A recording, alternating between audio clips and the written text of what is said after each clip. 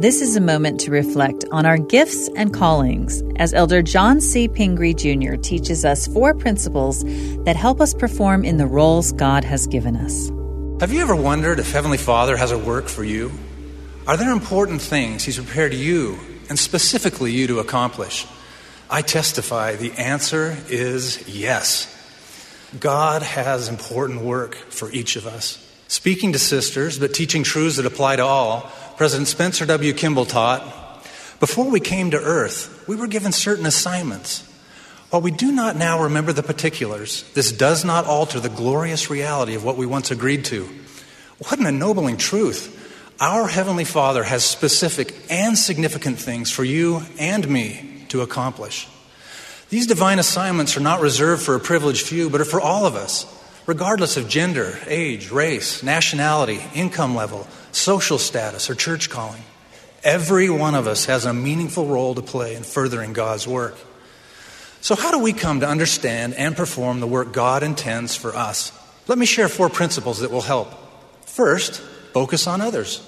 The Spirit helped me understand that the primary purpose of divine assignments is to bless others and to do much good. We can approach decision points in our lives like what to study, what to do for work, or where to live in the context of helping others. Second, discover and develop spiritual gifts.